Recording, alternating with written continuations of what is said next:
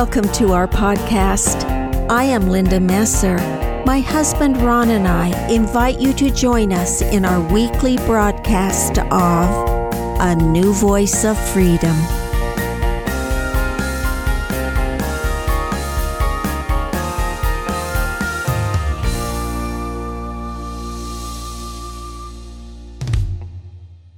Welcome to Season 4 of A New Voice of Freedom. The podcasts are taken from the 4 volumes In Defense of Christianity, written by Ronald Keith Messer. Podcast 73 is entitled Tragedy. As a good soldier prepares for the assault of the enemy, we must prepare for the assault of tragedy. Tragedy does not define our nature. Tragedy reveals our nature and defines the weaknesses in our armor against evil.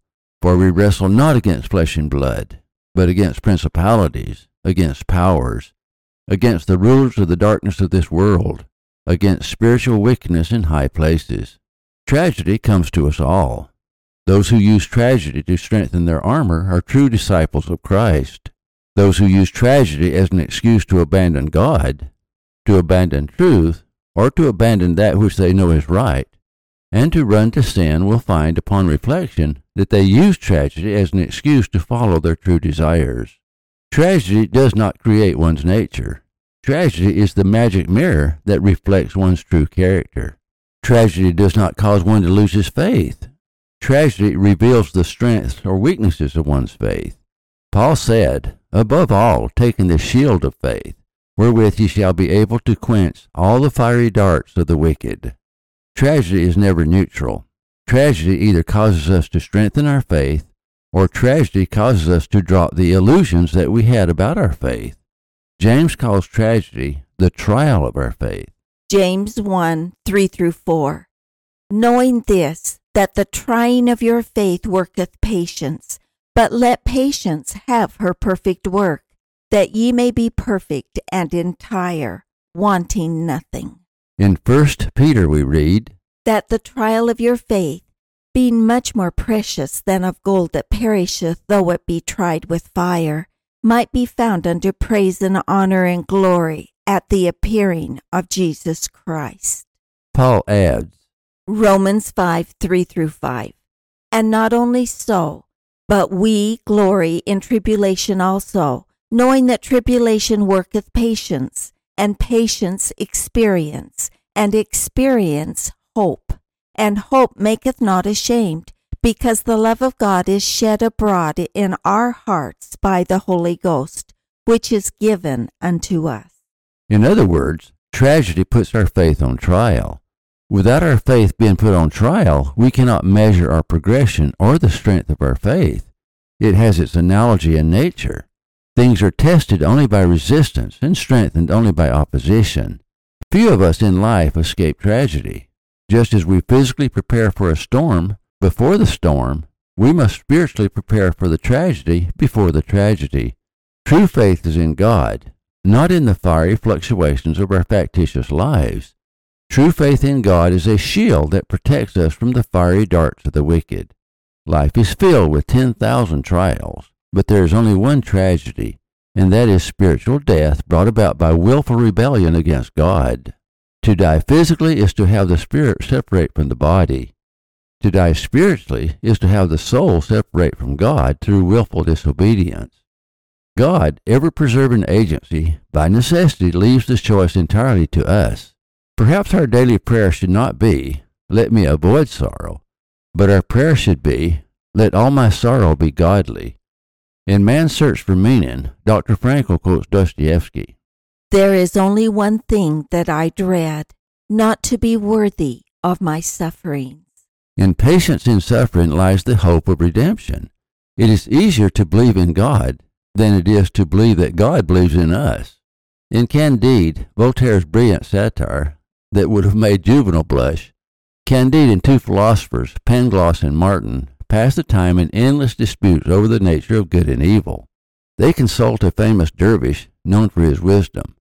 The impatient Dervish responds, "What signifies it," said the Dervish, "whether there be evil or good? When His Highness sends a ship to Egypt Does he trouble his head whether the mice on board are at ease or not? In Shakespeare's King Lear, the suffering Gloucester laments, As flies to wanton boys are we to the gods. They kill us for their sport. Both the Dervish and Gloucester are rather cynical. Sometimes suffering separates us from our senses, and we cry out against the only one who can relieve our pain. The philosopher Martin, mentioned above, when accused by Candide of being possessed by the devil, answers, He is so deeply concerned in the affairs of this world, answered Martin, that he may very well be in me as well as in everybody else. But I owe to you that when I cast an eye on this globe, or rather on this little ball, I cannot help thinking that God has abandoned it to some malignant being. Perhaps it is true that although some believe in God, everyone believes in the devil, or at least believes that some malignant thing rules our world, whether it is an evil spirit or bad luck. Martin, whose cynicism has settled deeply into his soul, concluded that man was born to live either in a state of distracting inquietude or of lethargic disgust. The American philosopher Thoreau concluded that most men live lives of quiet desperation. We cannot ignore the inordinate amount of sorrow and suffering in the world. The story of Job is a common story, and how we endure our own suffering is more important than how we deal with almost any other trial of life. Ease is but a summer vacation within the university of suffering necessary to teach us the wisdom we must learn, or life is vain. To graduate from this life with honors, we must find meaning in our suffering. Think of the two thieves who flanked Christ. Both were lifted upon a cross to pay for their crimes, yet neither cross had the power of salvation. The power of the atonement rested only with the one in the middle, who did no crime and no sin. Luke 23:39-43. And one of the malefactors which were hanged railed on him, saying, Dost not thou fear God, seeing thou art in the same condemnation? And we indeed justly, for we receive the due reward of our deeds, but this man hath done nothing amiss. And he said unto Jesus, Lord, remember me when thou comest into thy kingdom. And Jesus said unto him, Verily I say unto thee, today shalt thou be with me in paradise. Are we not all like those two thieves, bearing our own crosses, yet we must choose for ourselves whether we accept the mercy of Christ or whether we mock the mercy of Christ, crucifying him afresh in our hearts. Christ's suffering, not our own, saves us. Suffering sometimes makes us bitter to the point that, like the sarcastic thief, we reject the only one who could heal us. Suffering has value only when it gives us wisdom and brings us closer to God. The greatest tragedy of suffering is when it has no meaning. Suffering does not inherently carry meaning. Meaning, though it requires an act of intelligence, is spiritual. In other words, it must be confirmed by the Holy Ghost. We must find meaning in suffering, or life is vain. We must suffer before we can teach, or else we will speak fine flowery words without feeling, knowledge without wisdom, and comfort without caring. The magic of language is such that we may be able to make people swoon at our words when we ourselves are not even capable of feeling our words. Sometimes, when gripped with grief, we simply must hang on until help arrives. The Dervish, however, is wrong. Gloucester is wrong, and Martin is wrong. The forces of good are greater than the forces of evil, but only in the fight can faith receive the strength necessary to overcome fear. Again, I remind you of the story of Elisha and his servant. Therefore sent he thither horses and chariots and a great host, and they came by night and compassed the city about. And when the servant of the man of God was risen early and gone forth, behold, an host compassed the city both with horses and chariots. And his servant said unto him, Alas, my master, how shall we do?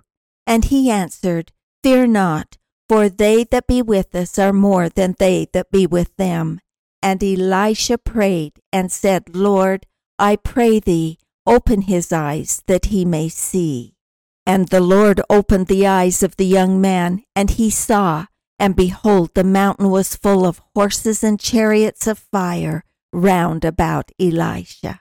What Elisha said to his servant, God says to us all. They that be with us are more than they that be with them. We all suffer the uncertainty of sorrow, but only those who give up the fight will suffer the certainty of defeat. We may all draw strength from the following story as recorded in Mark. And there arose a great storm of wind, and the waves beat into the ship, so that it was now full. And he was in the hinder part of the ship asleep on a pillow. And they awoke him, and say unto him, Master, carest thou not that we perish? And he arose and rebuked the wind, and said unto the sea, Peace, be still. And the wind ceased, and there was a great calm. And he said unto them, Why are ye so fearful? How is it that ye have no faith? The disciples had to endure the fierce front of the blunt storm and the horrors of a sinking ship. But the Lord, who perhaps was feigning sleep to test his disciples, arose and rebuked the howling wind and terrifying waves. We are all in such a ship, and we are all at some times in our lives caught in such a storm. But if we call upon the Lord, he too will awaken and arise, that though our ship is full of water, we do not sink. The disciples, even with the Savior on the ship, were not spared the great storm of the wind and the waves that beat upon the ship, nor were they spared the almost certainty of sinking as the ship filled with water. But they were spared. Whether the Savior is speaking to the wind and waves or to the turbulence of a terrified heart, his words will be the same. Peace, be still. Just as the wind ceased and there was a great calm, so will it be with us if we continue to call upon him. There is no sorrow that the Savior himself did not feel, no sickness that he did not suffer, no sin that he did not atone for. All that he did that he may have empathy for us in our sorrow and suffering. And the promises of those who endure the trial of their faith are great. James tells us that for when he is tried, he shall receive the crown of life. In another place, James said, The trying of your faith worketh patience. Peter adds, Beloved, think it not strange concerning the fiery trial which is to try you, as though some strange thing happened unto you. But rejoice, inasmuch as ye are partakers of Christ's sufferings, that when his glory shall be revealed, ye may be glad also with exceeding joy.